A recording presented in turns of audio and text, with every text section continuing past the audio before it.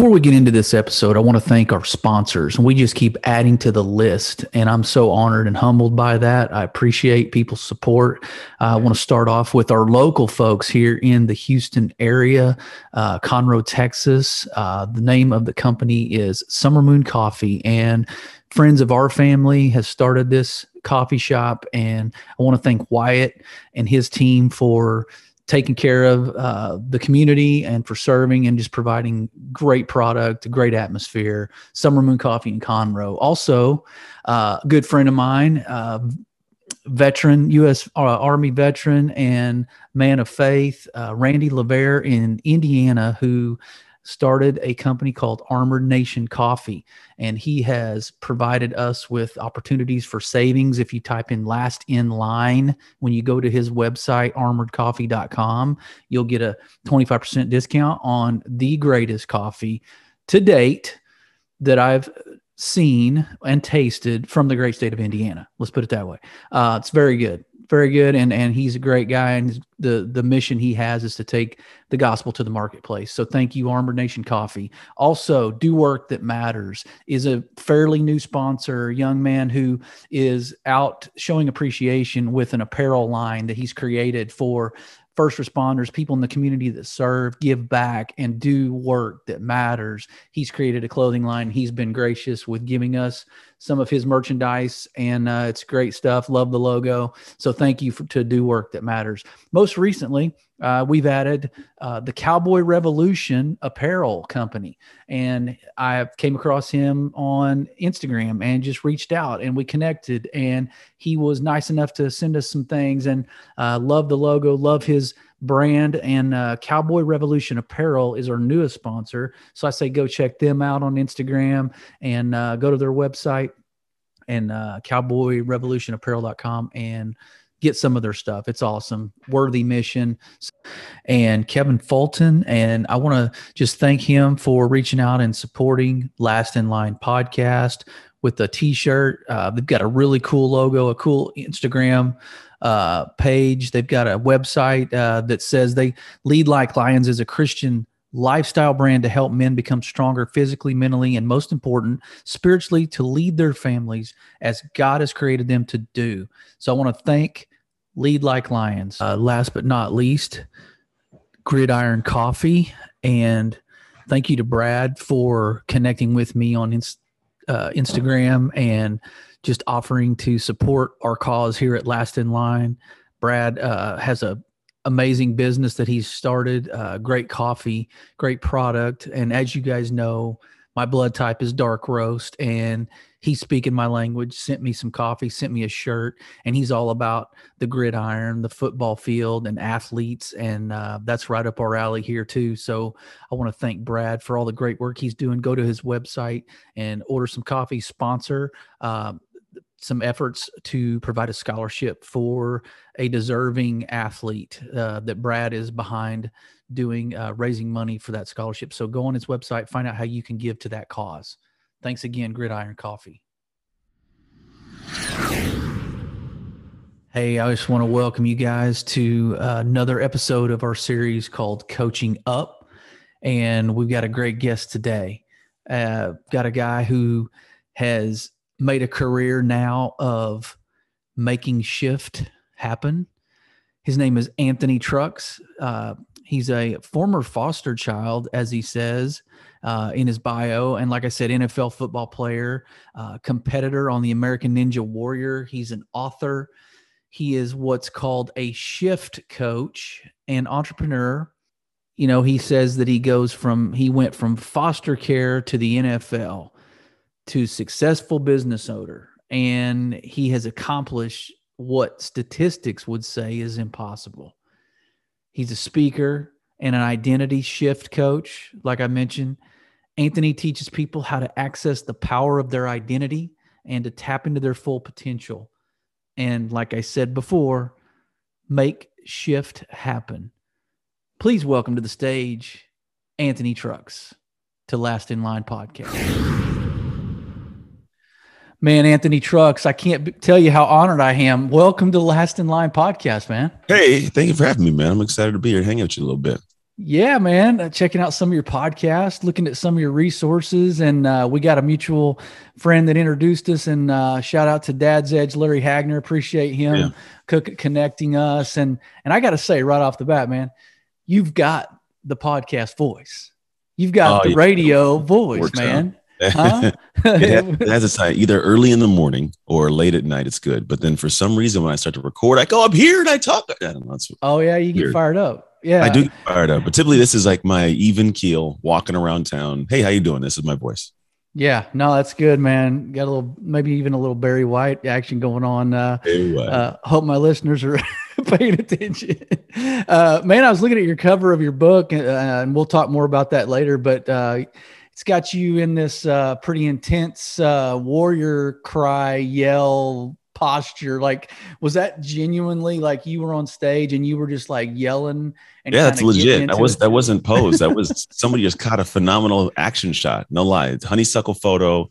Maggie Kirkland. She's awesome. Like she grabs weird shots. But there's like 3 or 4. But that was like the big one. Yeah, I was doing my thing. Yeah. It was at the end of the speech, and she caught it. It's like there's so much in that. It's my favorite photo, man. There's just so much in the picture. Like there's so much emotion to it. It says a lot about your personality too. You're probably kind of spicy and fired up and passionate, right? About what you do. A little bit. I mean, maybe not in that manner, because there's, obviously in the way I operate, it's an even keel. But for the most part, whenever I'm rocking and rolling and doing my thing, when I'm up on a stage, I get to play it like a 10. It's like when I get to go back to my playing days, we'll call it. It's as close as I get to go doing that. Right. Well, I was going to say, man, it looked like you just sacked somebody for a loss or tackled somebody for a loss right there and got up and got the crowd going. So let's talk a little bit about your upbringing, a little bit about your background, and just kind of we'll transition into what you're doing and sort of what you're passionate about and how you got there. But man, I noticed that you were put into foster care at a really young age, 3 years old, and got into a good family and really started pursuing football, I guess, in high school, would you say? Yeah. I wasn't playing until I was 14. So right before high school. You felt probably, I'm not going to put words in your mouth, but tell us about that kind of growing up in that environment and you obviously knew something was a little different, right? So talk about kind of how that shaped you and then what got you into football.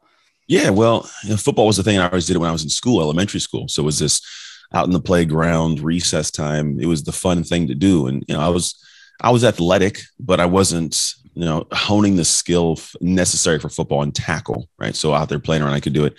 So I was always introduced to it there, but never had a chance to play until later. But I guess the upbringing, if you want to call it that whole kind of weird world, it creates a grittiness, it creates this internal drive to just do and be better. Or if it's just a fight, it might've been just had this desire just to fight. Now you can fight for good, you can fight for bad, and you can actually fight. And I got in a lot of fights. But it was something where when I was introduced to the opportunity after I was finally adopted to play tackle football for the first time, I did kind of fall in love with it. I got this, I guess it was an itch that was like, man, I enjoyed how it felt to be praised when I made great plays. That was something the world hadn't given me much of, right? Outside of the home I was in at times, like I didn't really get much of the outside world saying, Anthony, good job. So this was a chance for me to go get more of that praise I'd been yearning for, I think, all my life. Wow. Yeah. And I mean, what an outlet to have, right? To get out and kind of go take out a little bit of aggression that maybe you had just from some confusion or just not even really knowing what was, why, you're in this situation or what, what's different. And so you became actually pretty good at football and went to University of Oregon to play. Man, I started watching you started talking about your NFL days, right? And you said that those were pretty short because of a fluke injury, right? So you went and played, I guess you played for 3 teams, is that right? Or you were on 3 rosters, Steelers, Bucks, and now I don't even know what we call the Washington team, right? Is it the Washington Commanders, the Pop Warner name? Yes. Yeah. So you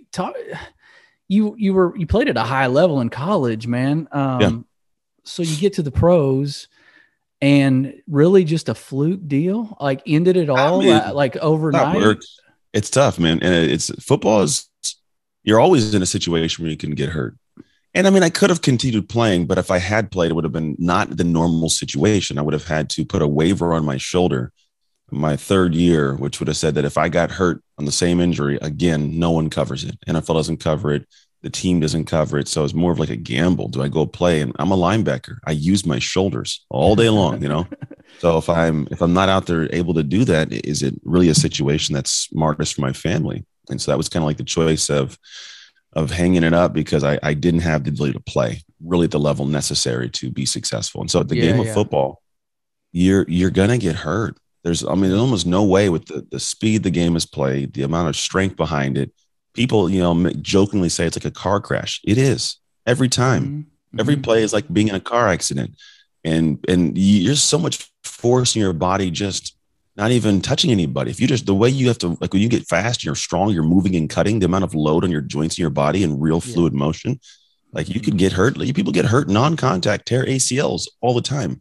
It's not an accident. Like it's what happens when you do things like that. So yeah, then the game ends and you have to figure out who am I without this thing that made me me. And that's the big question. It's not just a football question though. It's a faith question. It's a military question. It's a send my kids off to college question. It's a start a business question, start a podcast question. It's a change a job.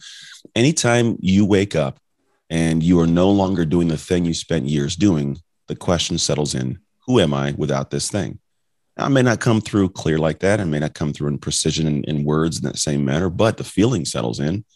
It's like, all right, I got this day. Like, think about the guys and girls who have these big companies, they exit them. They slaved away day after day, building something for years and years and years and years. And then what happens that the company gets sold and they don't have to show up to work the next day. They got the bank account full of money. Right. But now what? I was reading Shoe Dog by Phil Knight, and he didn't obviously sell the company, but he talks about how, they were pretty much going public and the whole process of doing it. And he goes, there was, one day where I went to bed and everything was, the same. And I woke up and everything was the exact same. And it felt odd. He's like, if it's the same day, same breakfast and everything, but I'm now worth $178 million. Like nothing, it's like not everything changes. So that's a unique thing because there's that moment, but he could still do his thing. He could still show up to work and do it, build the business. But when you can't do that thing anymore, you don't know where to put the energy. Yeah. You're used to giving the energy, but where do you put it now? And I think that's where they say idle hands, the devil's playground, because now you start getting into stuff and doing wrong things. If there's no faith behind it, you just start getting the wrong stuff. For sure. Yeah. I'm glad you said that because you set us up perfectly. Because I wanted to, as we're talking about this series called Coaching Up, and really I want to talk about just leaders that you've come across in your life that sort of shaped your leadership, right? You obviously take some things from yourself and who you are and tweak little things that you notice and want to emulate. But I just want to know sort of what, in your opinion, is a big thing. And we're going to talk about identity because I know identity is that's like the banner kind of overarching some of, most of your work is just this identity shift. And I want to get into that really. I want to peel back the layers on that. But talk to me just in general. What do you feel like shapes our leadership the most as we're coming up in sort of our more formative years, early adulthood? Like, what do you think is a factor that sort of shapes us in that regard? The thing is that we're always being shaped. Really, you have teachers and preachers and coaches and leaders and TV and radio and the news and your friends and the Pokemon card. It's all the outside things that come in. It's not that they're all bad. There's that. I love that metaphor of, the boat, we are the boat and sometimes there's holes in the boat and the world is the ocean and the water outside and the water can get in and it can sink the boat, right? You can falter and fall down, but the reality is that boat is made to be on the ocean. Mm-hmm. You don't take the boat out of the water, right? So I think there are a lot of things that are consistently out there in our world and they're always having some adjustment or effect on who we are. And a lot of it happens without us thinking subconsciously about it. It's subconscious, it's happening, we're feeling it. I think that paired with trauma, the things that we experience that are traumatic to us. And I wouldn't put trauma into a box and say this creates trauma and that creates trauma. I would say a trauma is your relative ability to handle a tough situation. Right. Like this thing happens, how do you handle it? Excuse me. So like that, I think ties into where I think it's a matter of we have trauma and we have things that program us. Just think about it, something could happen. And if you've been programmed to like, hey, men don't cry, if you've been programmed by teachers, preachers, then now that trauma paired with this, what I know to do, it creates this person. And then I'm pretty much doing what I do in the world and expressing myself in a manner that is either helpful or hindering. And I live my way, but I think that's how we're programmed, man. It's how the identity comes to play is based on what we see and are taught and also what we experience. Yeah, it is. And I'm glad so the trauma component, I guess, can look different for everybody, of course, like you said, and it can mean different things and maybe the darkest season, and I'm just going to generalize here because I don't know everything about your life, but I'm going to assume that the transition from the NFL to just kind of everyday people, everyday life, and not knowing really what you're going to do. You said you went back and worked in the gym in your hometown. And would you consider, talk about some of those, were those some low points that you really had to dig in and find out what you're about? And what did those moments kind of show you about yourself, really? Yeah. I mean, the going home wasn't the dark moment. So I did come home, worked at a 24-hour fitness for a week. And I was like, no, I can't do this. I started my own gym.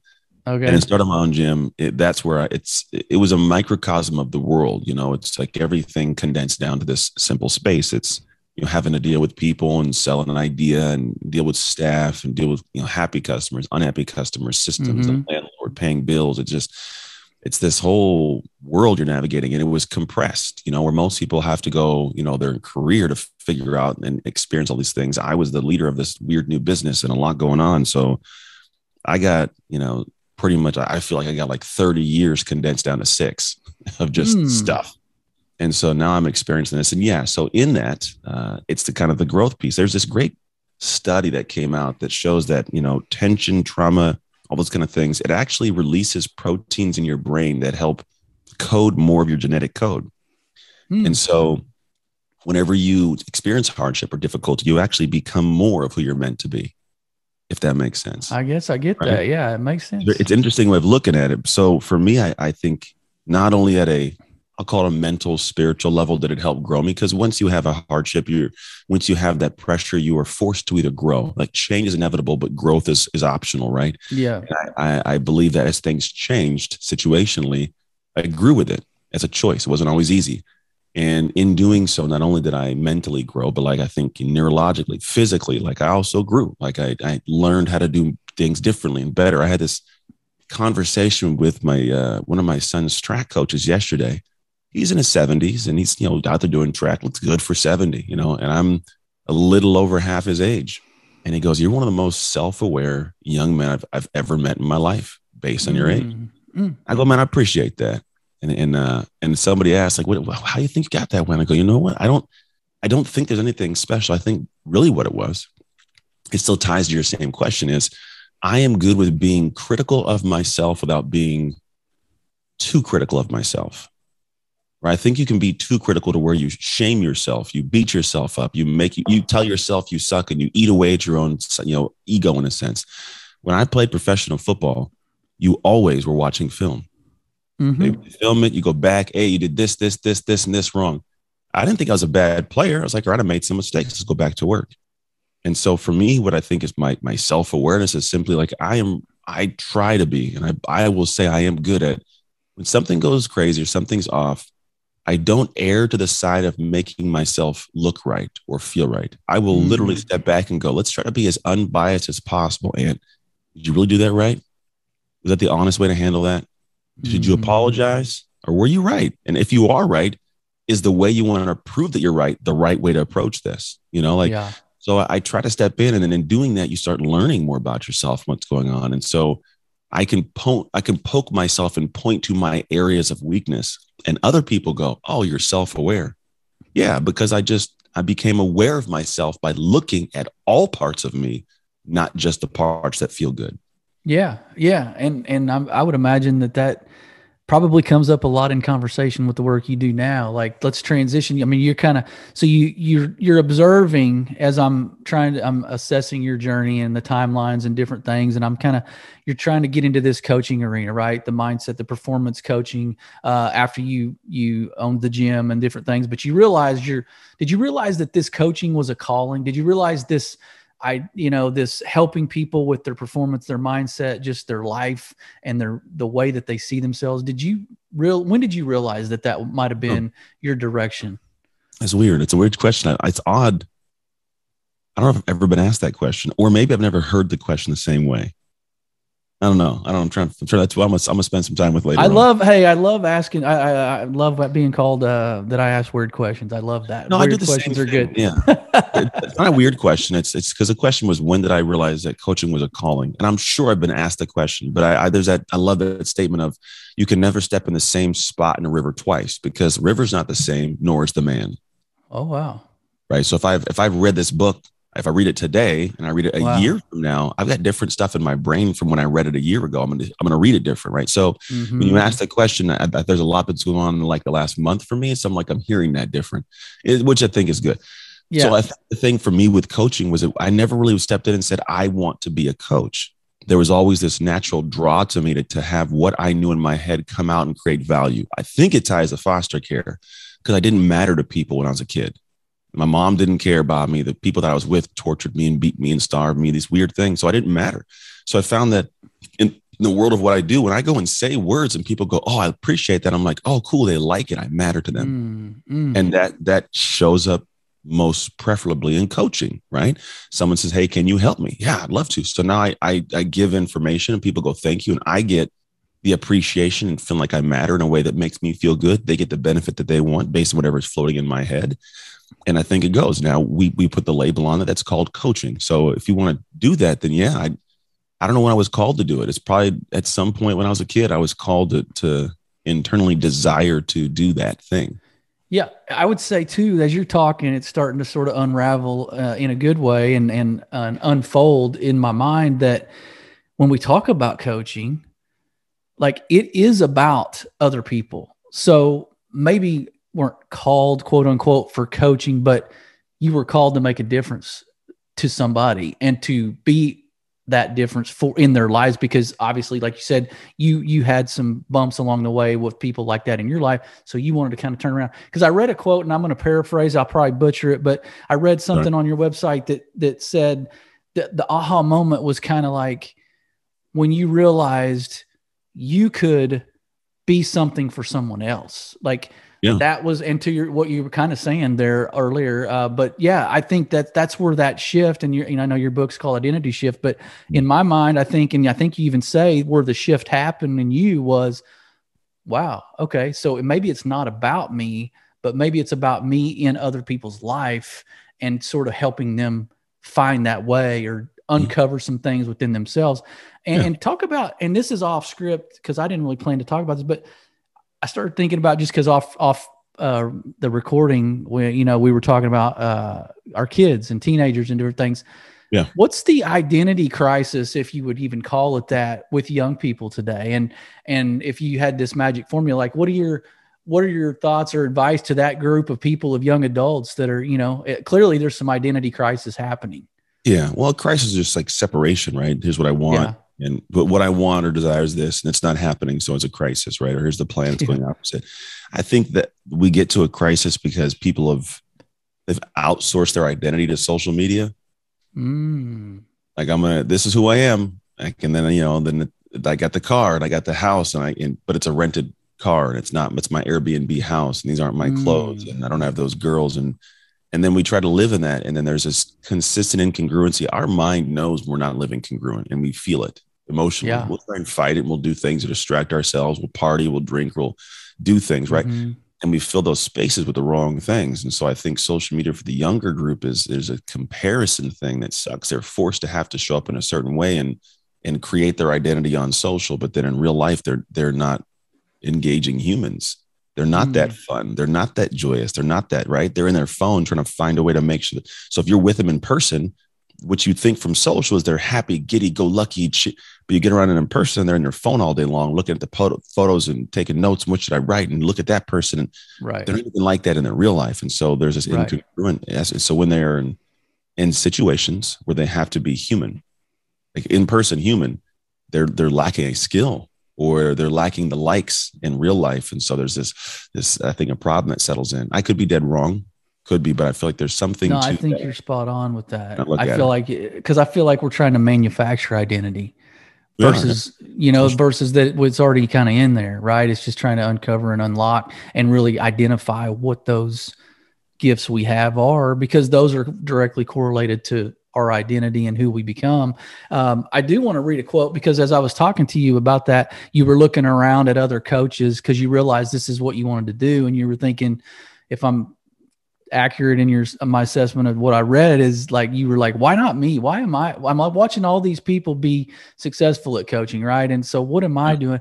And it says, at that moment, this is you talking in that context. At that moment, I realized that I was thinking about it all wrong, that the gap between my current situation and my desired outcome wasn't a method or a secret marketing strategy. Mm-hmm. That what was missing was within me. And by studying the people around you, you said, your peers, right, you came to the conclusion that they were just different people.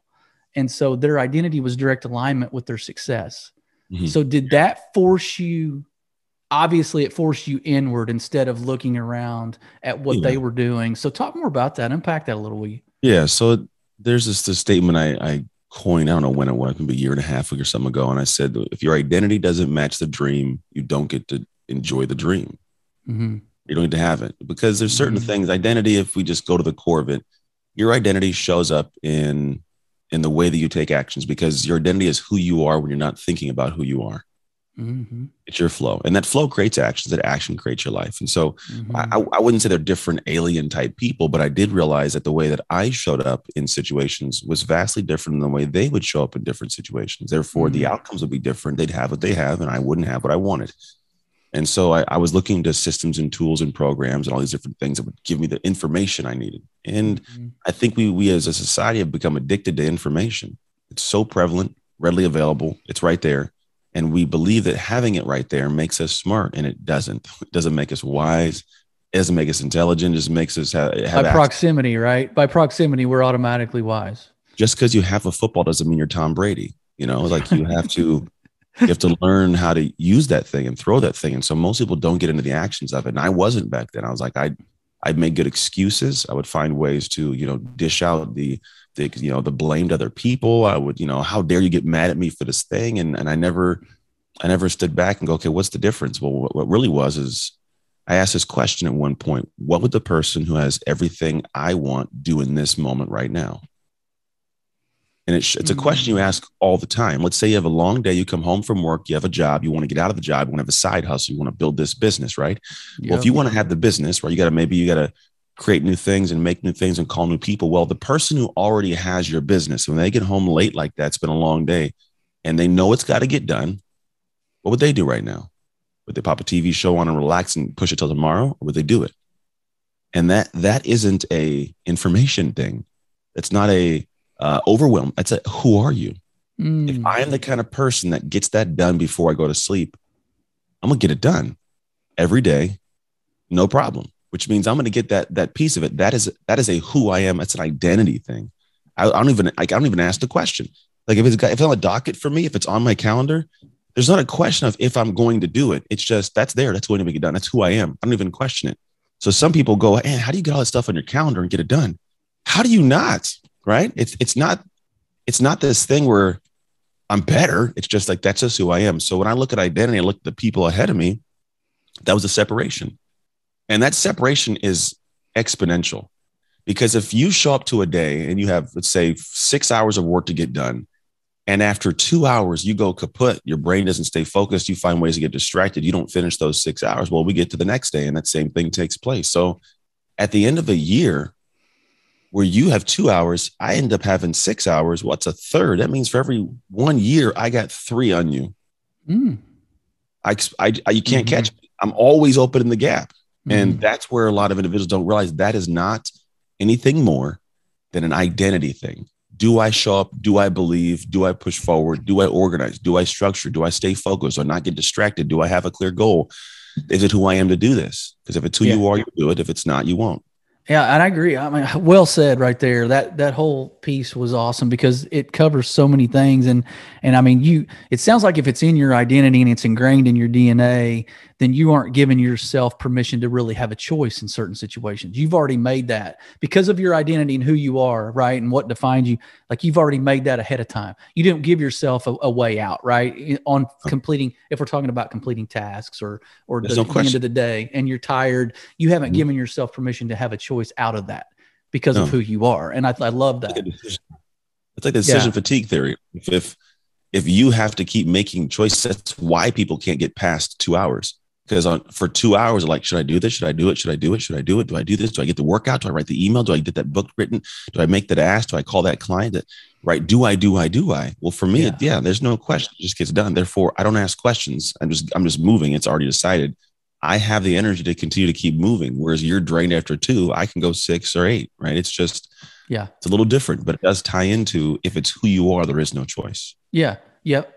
And so as a coach and the people that you work with, if you pull out aspects of coaching just in the athletic realm, like if I've coached my kids' baseball teams for years and what made me a good player, I try to sort of pass that on, right? And I try to let them benefit from my knowledge, but I also can slip into this trying to turn them into something I was, right? Instead of their skill set. Like, obviously you don't do that because you're focused on that particular person and specialized identity with them. You're not trying to make what makes Anthony Trucks good makes them good. So what about you makes you the right coach or the right leader with the people that you're working with?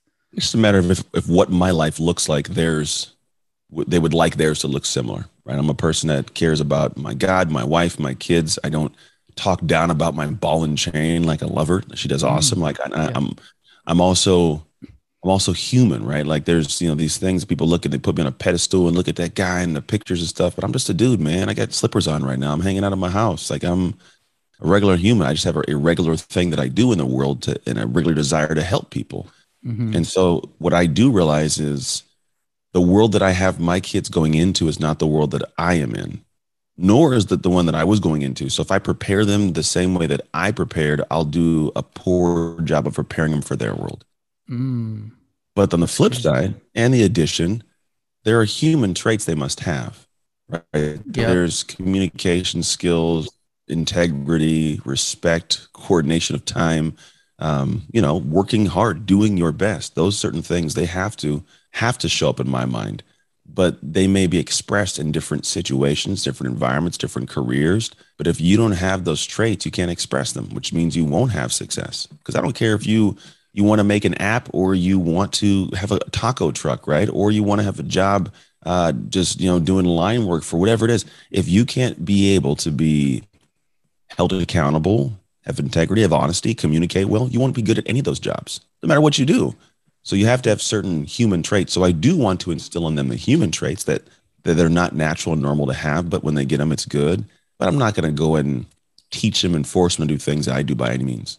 Yeah. And the people, so that let's just talk. So some of the people that you work with and do coach, is it because let's face it, the saying is old dog and new tricks type of thing. So if somebody comes to you with these certain qualities that maybe you feel like need some serious tweaking and refining, do you just reinvent the wheel with that? Or because I would imagine it's hard to build that DNA in somebody, or do you tweak areas where you find that they're strong at? I mean, it kind of like with the people you work with, I mean, do you just try to just turn it upside down if it's a train wreck, or do you just kind of work with what you got? Well, there's a couple of ways. I mean, one is people got where they got because of things they do, and you are what you consistently do. So if you consistently do other things for whatever reason or however hard, you'll get to become the other person. The reason that I use the word shift is it's not identity change. Identity change it's like to change, right? It's a lot, right? A shift is a small tweak. It's a small little incremental adjustment to chosen areas. So for example, maybe you have things you do at work, things you do at home with your kids, and then you have things with your wife, or you have some hobbies for health, or you want to go and fly airplanes. I don't know what it is. The thing that you do, right? The idea is that you don't have to do anything to, any of them. You can choose one thing. You could choose no things. You could choose all things.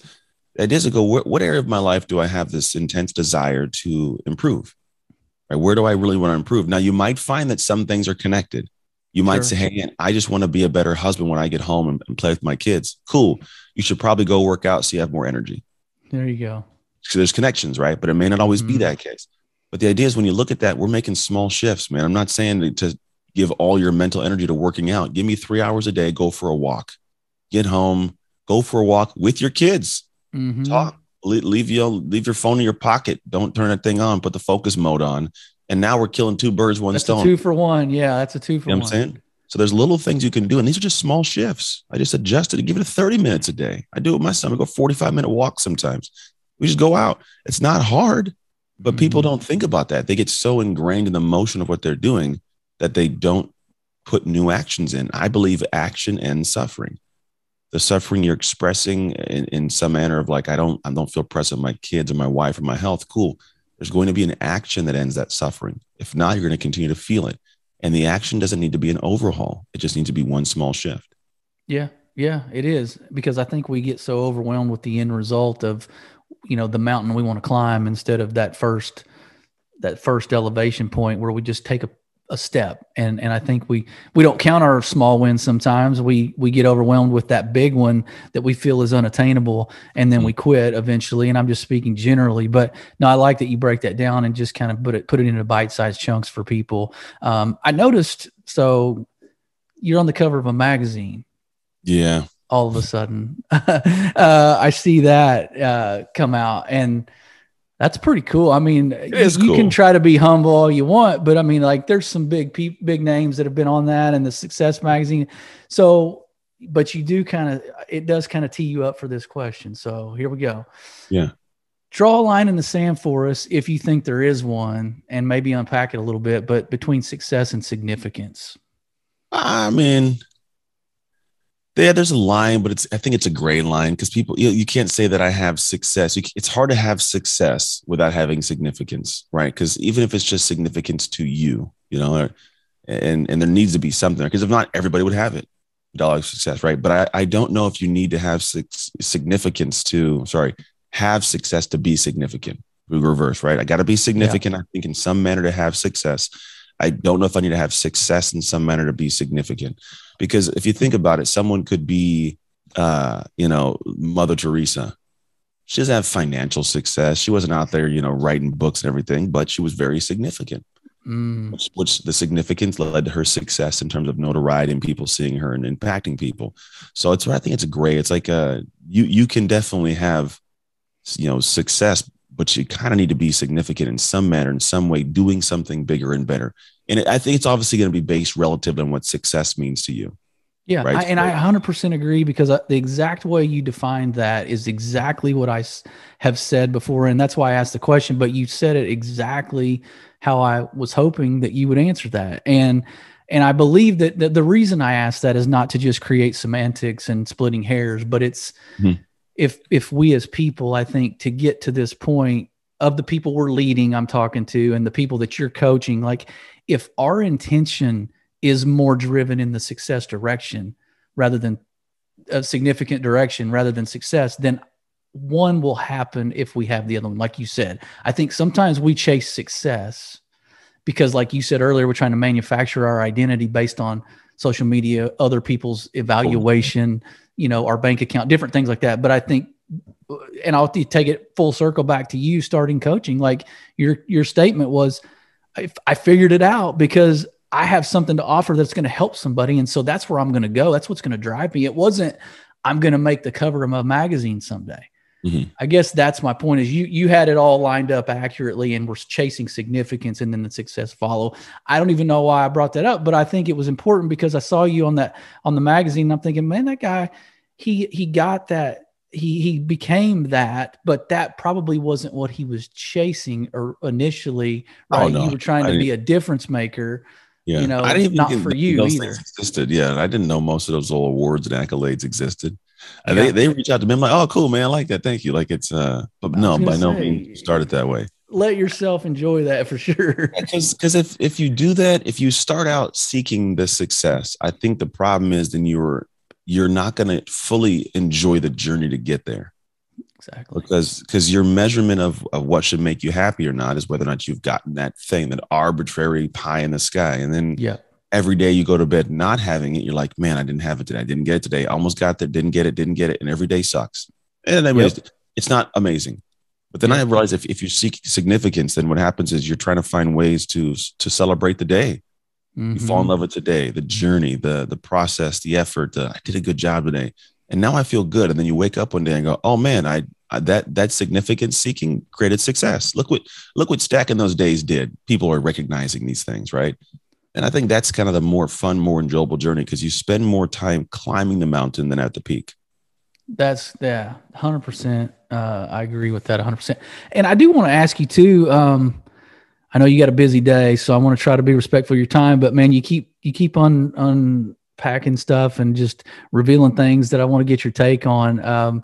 But you know, this is a faith-based podcast. We talk servant leadership. You're all about servant leadership, clearly, because you're making it about other people and passing what you're good at down to them, on to them. Man, if we're a body, soul, and spirit, right? We're beings of three parts, and body, soul, and spirit.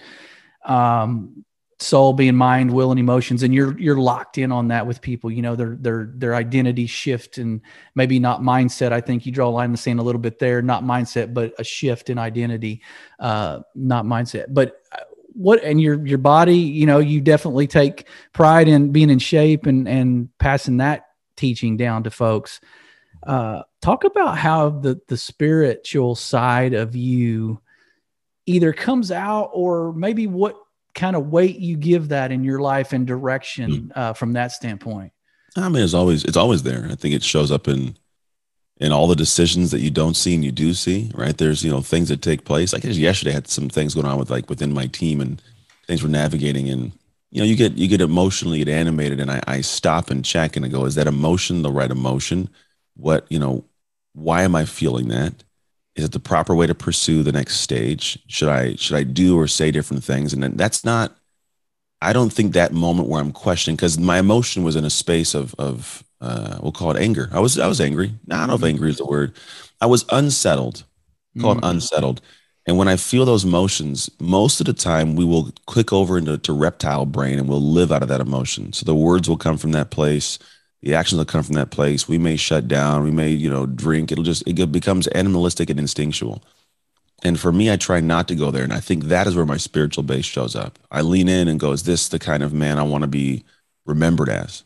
It may seem like a small moment, but like this is a spiritual thing for me of like when I go and have to stand in front of the pearly gates, and it's a question of like, do you belong in here? It's going to be a reflection upon these small moments, how these were handled. And that's a spiritual thing. And then I go beyond, and I think the area that allows me to go to spiritual, I try to get in the mind of the person that I'm mad at. How are they feeling? Why are they saying what they're saying? How do they feel? Because they may be saying things to be, we'll call it protective of themselves, but they may not actually be angry. So like an animal, if you back it into a corner, it may bite you, right? Mm-hmm. It doesn't mean it hates you and wants you to die. It might just be protecting itself. But for me, I just feel the pain of the bite, So some of that, you have to step back. And I think that's where my spiritual aspect shows up, because I separate myself from myself and think from a higher place of what should be the next emotion or next action. Well, that's hard. I mean, that sounds perfect, right? Because in those moments where tensions are high, like talk to somebody right now that may be battling some of that, and they don't feel like in those moments they have the discernment to kind of take a breath and take a step back. Like, is it just innate in you that you're like, okay, I feel my pressure rising. It's time to maybe step back, literally, figuratively. Like, tell somebody how to be better in those moments, like in that split second, because you don't have 5 minutes to go, hold on, guys, I'm going to have a huddle with myself here. I don't feel like, you know what I mean? Yeah. So talk to that. Okay. Yeah, there's no reason why you can't. I mean, to be honest, if you are about to go and do something and you tell your people like, hey, I need 5 minutes with this right now, and walk away, but as opposed to exploding on them, if you come back and do it differently, they'll appreciate that. They'll understand what's going on. Mm-hmm. It's abnormal because most people don't do it. The thing is, though, you have to always take a look at, and this is another question. I ask myself questions throughout the day. I should write the book of questions, like questions I ask myself, because I do. And I'll ask myself, Anthony, what will make the next moments of your life better? I didn't ask myself, what do you want to do next? Because what I want to do is usually rooted in that feeling. If I ask the question, what will make the next moment better? I will know what makes the most next. Maybe it's apologizing to my wife because I was wrong. That'll make it better. I may not want to do it. Mm-hmm. Separation there. And so in those heated emotional moments, the idea is to understand that when emotion is high, intelligence is low. And if you speak from that space of emotion, you're going to say things that aren't the ones you want to say, and you can't put them back in the box. And so while we inherently know that, that's an awareness piece, people don't understand how to practice that. Mm-hmm. So what they do is they just go all out and they figure, no, I'll just do this thing, and then later on, I'll fix it.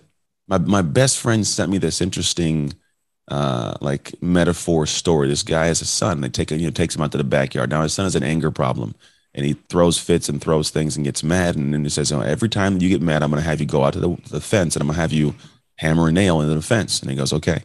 So he goes and hammers a nail into the fence. He gets mad, and he does it again, and gets mad, he does it again. And sees after a while, he's got a whole bunch of nails in there. And he goes, hey, every time you do something nice, I want you to go ahead and pull a nail out. So it's a back and forth. There's some, days where it's more nails going in than going out. And so eventually he's got to the point where he's doing good things, and he pulls it out and he goes, Dad, I'm good. And he goes, yeah, but let's go out to the fence and take a look. Looks at the fence. He says, you see all those holes in the fence? Yeah. He says, well, you did apologize and take it out.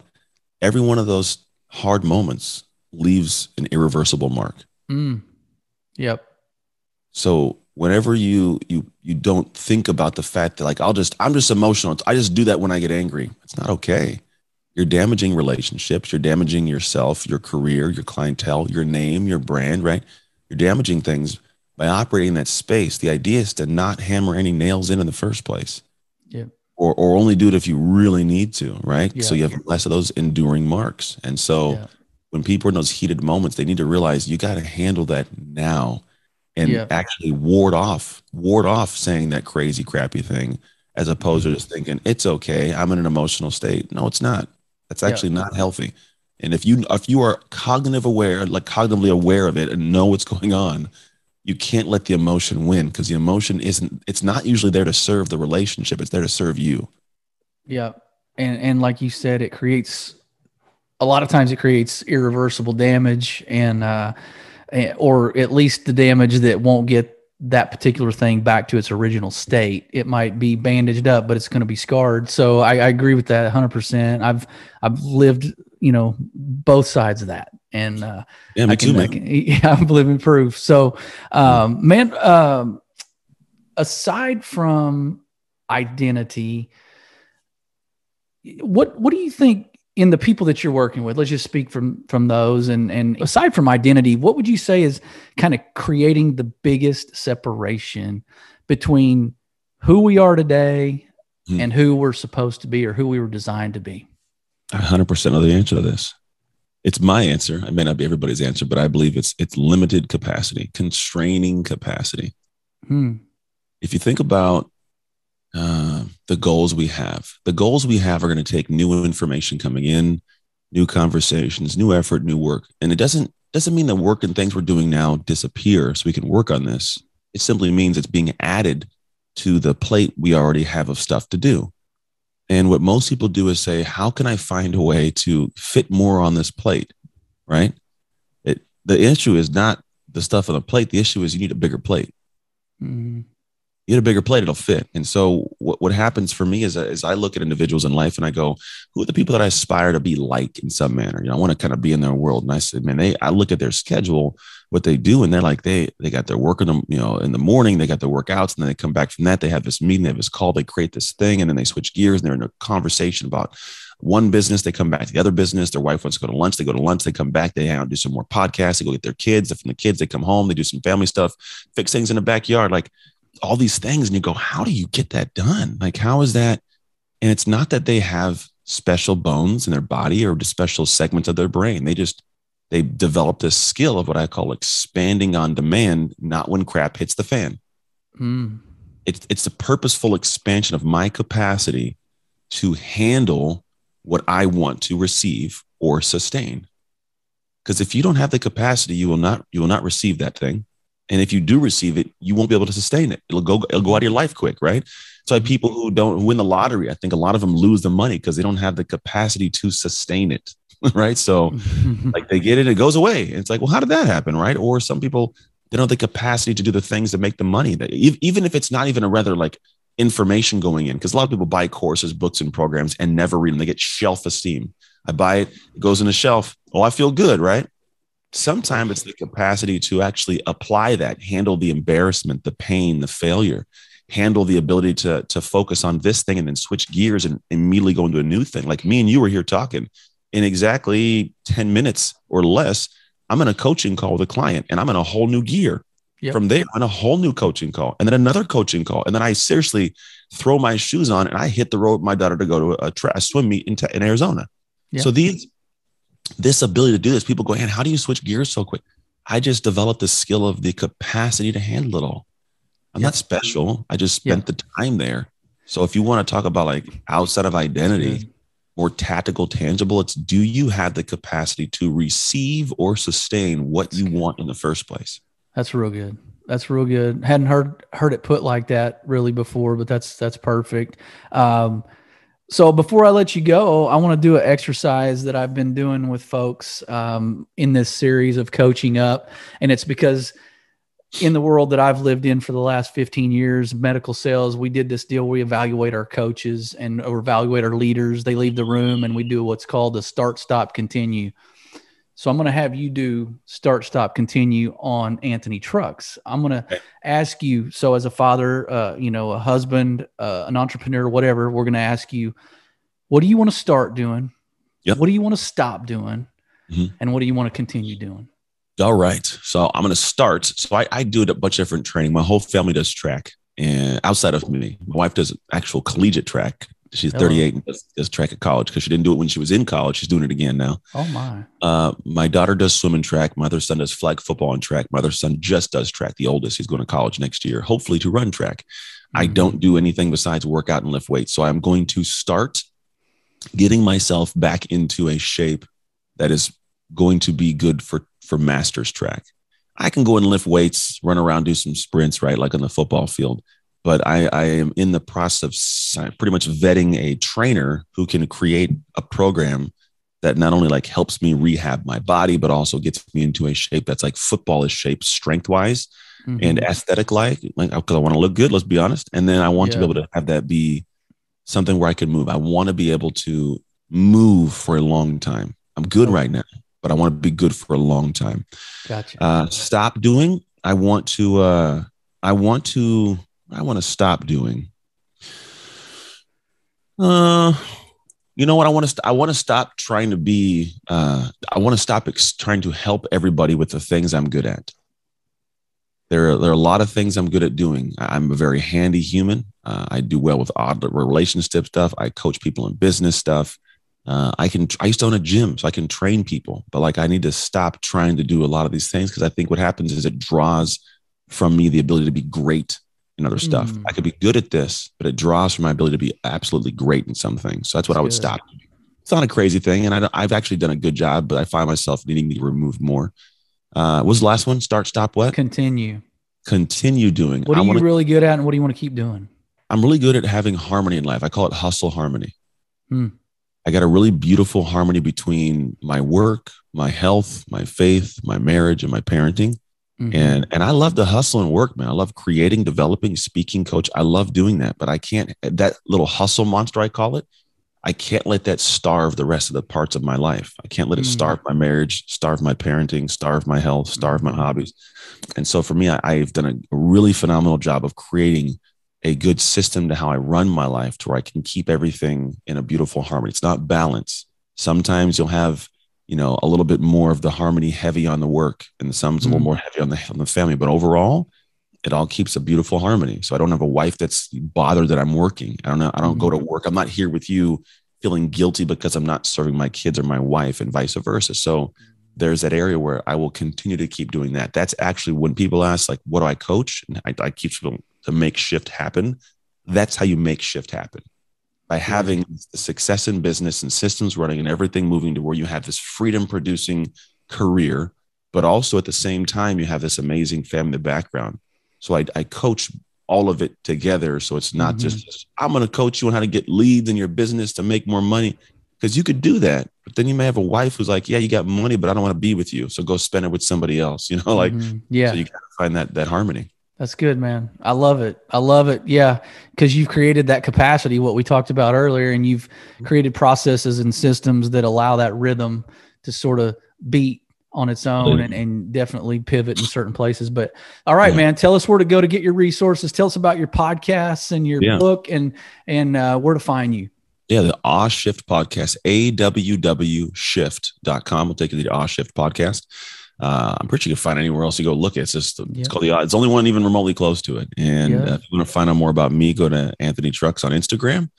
And if you want a daily podcast I do called the Shift Starter Daily, if you go to the website, textanthony.com and just send me the word SSD, just SSD at textanthony.com, you get subscribed. And I just send a daily podcast out with some weird thoughts of mine for 7 minutes. That's so good, man. And your website, you can get your book on the website. There's definite alerts that pop up to get that book. So run out and grab the book called Identity Shift. Anthony Trucks, man, I appreciate it so much. I'm glad we got connected. I thank you for being gracious enough to carve out a little bit of margin to get on here with us. It's been a blessing for me and the audience. So with that, he's been Anthony Trucks. We've been last in line. Be blessed.